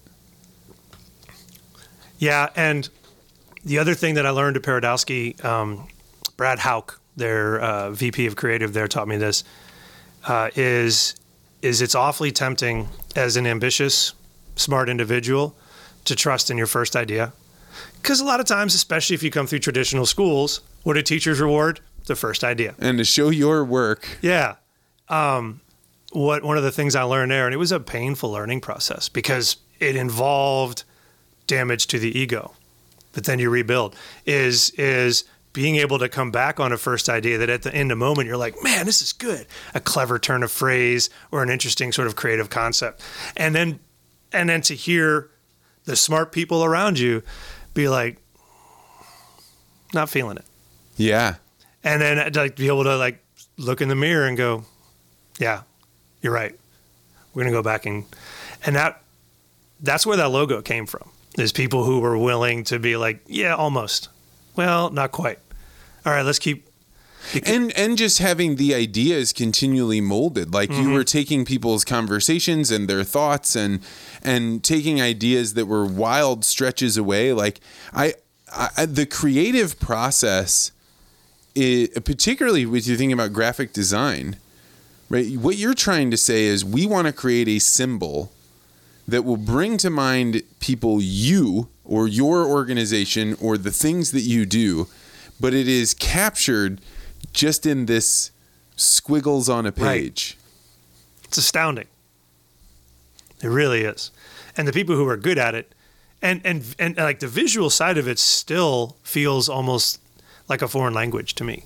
I'm still at the point where when somebody shows me the thing that is elite and just very good, I still sometimes have a hard time telling you like what the difference is between the decisions that went into it. Because like it's going to take 8 years to understand my seascapes analogy. I was working with people who've been graphic designers for 15, 20 years, and they still had the same hunger and willingness to doubt themselves and critically improve themselves that they had on day one when they were like eager to get the That's job. The only way that if you're going to work, that's the only way to make your life worth living. Like Agreed. if you are not working on something where you are proud of like the skill that you are hewing out of that experience, there's got to be something else. Agree. Totally agree. And I feel like I've found that at my school. I feel like I have found that and I found an environment in which I'm allowed to tinker and experiment and improve myself in a way that can happen like day to day, week to week, instead of you're locked in for this year If it doesn't go well, okay, you keep forging on. We'll try again next year. Like, I'm able to adjust on the fly if something doesn't work immediately. So what skill is this then, hewing out of the parts of you? What has been hard about what you're doing here that's made you better? A couple things. You think school, obviously there's content or curriculum, right? I am building curriculum for my classes. We don't use textbooks. Another difference between us and traditional schools. So to build a history, an American history curriculum, sort of the act of what a textbook writer would do, but I would argue better because I'm personalizing it to my group of students and I'm getting to weave in things that I'm passionate about and interested in. So, hey, I spent 6 years working in agriculture. I'm going to have like this ag technology theme that I'm weaving through my entire year of this year's world history. And the students are into it because I'm fired up about it. Not because I'm giving them some like arbitrary list. So-and-so says agriculture is important. It's like, no, I met farmers and they're cool and this and that. And so that's one skill that I'm definitely honing and sharpening. Another skill, and I would argue is every bit as important, and one that has been harder for me to sharpen, is the psychological term for adolescence is like what they call the social emotional plane. So at this point in their lives, social development is the thing. Academic development will come, but social development in adolescence is critical in terms of shaping a successful human, right? Discipline issues emerge. One approach is the student who can't sit still, you yell at them to shut up and sit down. Not everybody's going to turn out like Vance Crowe if enough teachers tell them to be quiet and sit down. Some of them are eventually going to shut down, or worse, right? So I have kids who struggle with ADHD, for example, and have a very, very difficult time not talking out or not like jumping up in the middle of the classroom. And one of my coworkers, Andrew, who's our science teacher, talked to me about one of these students before the year. And he says, you know what I learned halfway through the year last year is I could just say to him, hey, why don't you go run outside and run around the school and then come back? And this is probably the most well-read kid in the entire school. He is thirsty to learn. And he is just... I mean, you couldn't stop me from saying the answer once I knew it. And I was that same kid. Yeah. And so I can relate to him, and we've developed a special bond because of it. But now I can say to him, hey, why don't you just run outside for a little while, come back, boom, and we're good. And I have to imagine that this happens on some level in the schools, the traditional schools, but time seems so pressed there. For sure. And everything has to be organized and pressed into boxes. Like, I understand the value of order because you can do it in mass production. And this chaos way means that it is incumbent on the parent to be like, let's go check out the French teacher. Does he actually, get French classes done?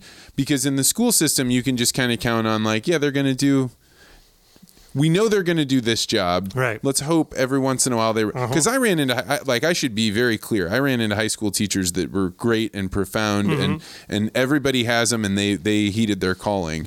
But my Spanish teacher, I don't have any problem in the world saying she just phoned it in, she was just barely phoning it in. Yep. And when I needed Spanish, I didn't have it. I had to learn it on my own. Yep. Yeah. So the discipline thing has been tough for me because, again, I was an athlete my whole life. I coached a whole bunch. And you responded to the yelling. I responded to the yelling, and that was always been my, I would make them run sprints after practice. Like you punish bad behavior, right? Right. The other thing too is... Wait, what do you know about bad behavior? Do you not punish it now? I have a story. All right. The way we go about intervening, for lack of a better word, is you don't react in the moment unless emotional or physical harm is impending. Okay. So an extreme bullying situation, for example, you would step in. Somebody's about to get hurt physically, you would step in. just about every other situation you observe. And you observe as closely as you possibly can. Then, when you have access to the student or the group of students later, after the situation has been diffused, you come back and you approach them. And you don't approach them and say, like a student who's having a hard time, you wouldn't say, like, what's wrong? You wouldn't start there. You wouldn't assume that, like, something is broken or bad or wrong. Okay. You would say, what I observed was you raised your voice and you said these words to this person. And what I observed earlier today was, like, you seemed a little disengaged in class. And you lead the student toward some awareness of themselves. And when it works, it doesn't always work instantly, but when it does, invariably what happens is the student picks up the thread of conversation and continues and admits that they made a mistake, admits sort of why they're off today. And is that happening because they don't feel threatened by they're about to get in trouble? Yep. And so you have to build a space where that can happen. So again, you have to have culture. And our two co-founders, Melissa, have done that. It's funny. Andrew's only been there a year and a half, and I'm the newest guy. And he's told me what his whole first year was like last year. And he calls what they do Jedi mind tricks, because I've never heard either of them raise their voice, ever. And we have a group of students that can tempt one to respond by ranging your voice. There's certainly kids in there that are wanting to sort of hijinks, right? And they almost never actually respond in the moment. And they have accumulated so much credibility with these kids, especially the ones that are sophomores and have been there for 2.5, 3 years, right? That when they do open their mouth, it's like someone scraping the needle off the record, like everybody stops. So we'll be in our morning circle, and the level of expectation there is the way you show attention is with eye contact and by not talking. That's how you show a guide or another student. That's correct. That's the correct answer. The two things, right? So if somebody's not doing those two things, my inclination would be to be, Vance, will you please stop talking, right? Which might solve the problem in the moment, but it also might piss you off. Because you're 14, you're having a crappy day, you didn't get enough sleep last night, you're going through puberty. Yesterday somebody made fun of your hat, right? And so all this is spinning around your head. And now I'm the bad guy because I told you to be quiet. What they do is very quietly say, could everybody please show their attention to Emma when she's talking, please? And everybody shuts up. And I just turn and look. Wow. It's incredible to see. It's expectation, right? It's that's really powerful. Yeah, like we've talked about this. I'm not introducing a new concept. How do we show attention? And I'll see them in class too. The class will get rowdy and one of them will say, like, somebody remind me please what the expectation is for paying attention in class. And you even see posture shift when that happens. Now, is it perfect? Do kids still have bad days? Of course. It's not perfect, right? But it is profoundly impactful in ways that I had never anticipated. And I think the long-term spin that molecule, that child gets is even for being 6'4", 200 some odd pounds, I still really fear getting in trouble. Yes. I don't want to get in trouble. And eventually you hit a point where you're talking with your wife and eventually she says, I'm not going to get you in trouble. Let's just talk to me about what's going on. Right. And you have that realization of oh, that's right. There is no one in charge. Right? I can do what what I think is, and as long as I am upright, as long as I am thinking about it for me, well, then I'm going to navigate through the world better. Mm-hmm. But if your view of the reason that you should behave is because you're going to get in trouble, one, it gives you a really bad relationship with authority. Yes. And two, it makes you frightened to step outside of the lines because you don't want to get in trouble. Exactly. That's powerful stuff, man. Yeah, it is. And so those are the two fronts I would say that I feel myself developing on, for sure. Yeah, I would say that the curriculum front, the discipline front, the other stuff has been sort of feels more like play to me. because we're so small, we all do all the things. So we don't have a school nurse. We don't have an administrator. We don't have a principal. We have 5 guides and 31 students. We're all in the boat together. So when we build out a creative expressions unit, like our art class, or a physical expressions unit, like our gym class, we have to work with the tools in front of us. So my coworker, Andrew, is a certified personal trainer. So he does like a track and field unit because he has experience doing Man, my PE teacher didn't know that much about me. Right. about Exactly. personal training. I'm able to draw on my past lives in basketball and volleyball and cycling in ways that I can be a resource for the students doing the things I love doing and talking about the things I love talking about. Man, the more I think about this, the more I think there must be an obscene amount of teachers locked into the traditional system that would love to do what you're doing. Yes. As a matter of fact, the guy I was telling about earlier, the guy who was a pro cyclist in the track who was visiting, he brought a friend of his who's a teacher at a local school in St. Louis, because he's been wanting to like nudge him in our direction, and he's been in the public schools, and he's experiencing sort of the ceiling that is, I've done what I can do in his current role. And then the only way to do more is to become principal and change the rules. And in which case you're not in front of the kids anymore. Right. And you have, talk about boxes to check. Your whole life is boxes to check. Right. And standard emails. Right. And not upsetting anybody too much, so you get to keep in that position. That's exactly right. So, I'm going to change the subject because I'm worried we're going to run out of time, the video. But you tried the virtual reality headset. I did. So what was your experience there? What did you think of that? Well, I was surprised that I wasn't like dizzy or disoriented at all. When I did the Google Cardboard 4 years ago, I still have it, and I'll pull it out occasionally to like show people who've never experienced it at all. I was overwhelmed by like how like, it was almost vertiginous. I'll never forget once I gave my wife one, and it was an undersea experience. And she put it on and almost fell off the stool she was sitting on because she was so disoriented. So I was really surprised at how steady I felt. And then I was surprised at how long it took me to realize that I had a 360-degree in every axis environment that I was in. It just keeps becoming bigger and bigger and bigger. We're so conditioned to live within our peripherals. Right. And really even a much narrower probably range. And so it took me a few minutes to realize I could actually do all of that. And then I was surprised at how it took, I would say, 1.5 to 2 minutes to get the dexterity down. And that was the source of frustration, because that's something that I pride myself on, is I feel like I have exceptionally good hand-eye coordination. I spent my whole life good at things like ping pong and pool and ball sports. And so that was frustrating to not get the fingers to work right.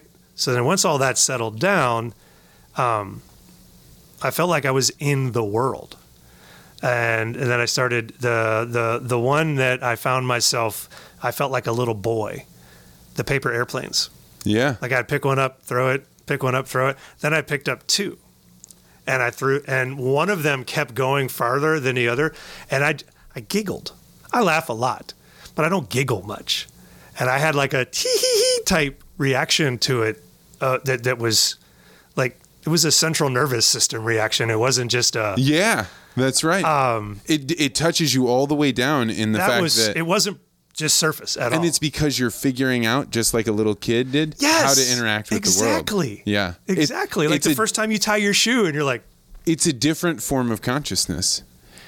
And it is going to have such like huge ramifications for what is real. What is it to be human? Like you're going to be able to interact with things. They will react to what you're doing. And how is that different than the way that you and I interact? Mm-hmm. Because I interact with you, you react to it.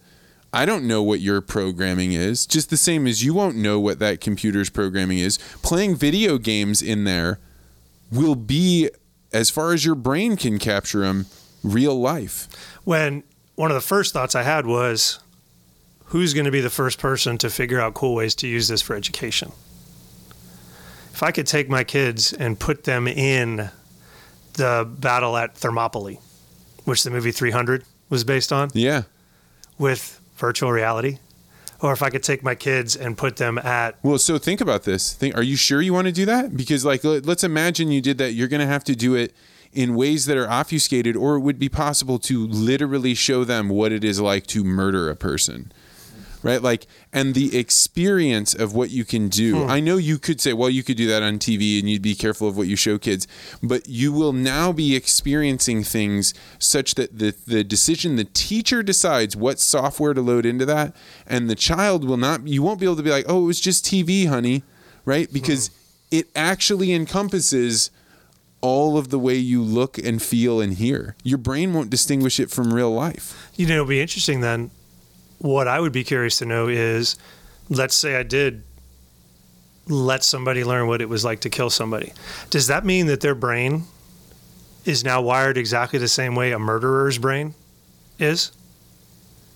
I had not even considered that. I mean, you're going to have experiences, but you've stripped away the risk, right? Like, and risk is valuable in it. Like, I give the example of if you were surfing in Tahiti, right? I did it. So I'm on this surfboard. Everywhere I look is the wave. There's not another person there. It's just the way that I am, but it's actual video there. And then you are up inside of the tube, and then you fall off and you go underwater. The whole thing works, right? I had that experience, but did I?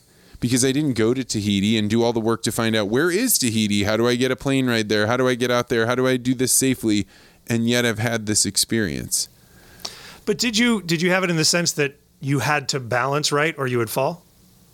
It was pretty good. Was and it? I mean, Okay. it's only a matter of time, right? Yeah, that's true. This is just like, now that you can see what this thing can do, to me, there's no edge. They will be able to do it in as high depth. You will not be able to distinguish it from regular life. That's scary and pretty alluring. Yeah, I got it because I was telling my friend Chris Oliver how scared I was of it, and he's like, then you need to buy one and you need to figure out. Your fear says there's electricity there, so figure it out, which is why I show it to people and say, what do you think? Oh, that's nuts. Well, what do you think that thing costs? Is the cost just the device or the software that's running on it too? You have to buy more games, but all the stuff that you did came on it. I haven't bought anything. I don't know, I'd say like $2,000-$3,000. Yeah, it's $400. What? Yeah, that's what I'm telling you, man. It's about to get crazy. Oh, wow. It's about to get so that barrier crazy. is going to be gone soon. Gone. I mean, they're going to give them away. In fact, the first one that I ever touched was somebody had it given to them as a gift, and it's because Oculus was trying to get them out to people. We actually have 2 Oculus headsets in our school that we've never used. Yeah. Well, you should have a real discussion with your students about it and record it, because there will never be another time when people haven't tried VR, right? That's right. Like, so this is like the moment going back and saying, go check out in with people before the internet comes online, before there's Wikipedia, right? Like, go and I would recommend recording it and put it in a time capsule, because when people see it, they won't remember what the world was like before it.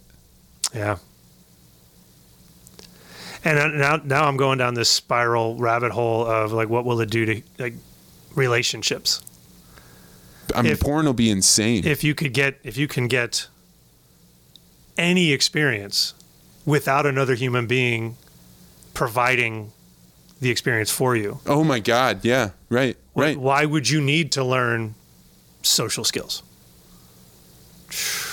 You could lock yourself in your own prison and never even know about it, because you then build into this virtual reality world. You invest hundreds of hours of your time and your energy. You take it off, and in physical world, you're nothing. You're fat, you're broken down, and you could say that's terrible, or you could say, think of all the people sitting in nursing homes right now that nobody comes to visit them. They could be flying through Dali paintings and living on Mount Everest. Like, so there are these positive things, but it could be also a hellscape. You know what I'd be amazed to know? Has anybody tested virtual reality on Alzheimer's patients? I have no idea. I saw this thing and I bought it. I was like, I need need to explore this, but I have not done very much research. I just show it to everybody I can. I've heard fascinating things about like how engineers are using augmented reality on particularly tricky design problems so that they can work in a virtual space with. Yeah, and now you see how that would be possible, right? Because you could zoom up and zoom down, and like you think about the physical activities, you could train somebody to be, at least have the dexterity of a boxer. That's exactly what I thought when I was hitting that tetherball. Was like, this is like the Wii Fit times a million. Times a million. Only it's immersive, right? Not external to you, right? And it's only just the beginning. Just wait till it's just little gloves that you put on and you actually do have there's no limit. Well, man, we could go on forever. If people wanted to find more about your school, where would they go? You would look up the Academy of Thought and Industry, and our website is thoughtandindustry.com. And there are 5 campuses, 5 high schools nationwide. So you could search, just click on the campuses tab, and St. Louis will appear. Where are the other cities? There's one in Austin. There's one in the East Village in New York. And then there's one in San Francisco. And then we also have middle schools in San Francisco and Charlotte and Hollywood Beach, Florida. Wow. All right. And if people wanted to get to know you, you and I interact every once in a while on the Twitter. How would they find you there? On Twitter, I'm at STLWordBanks. What's that name come from? St. Louis. I'm a writer, so Word. My last name is Fairbanks. I've had that. I wrote a blog I started like 10, 11 years ago that I dabbled with for a while, and it was called Word Banks on Words, and it was just like my random thoughts on writing. So Word Banks was sort of this alter ego that I carved out for myself. So it's STL Word Banks. Correct. All right, man. Thank you so much for coming around. Thanks for having me on.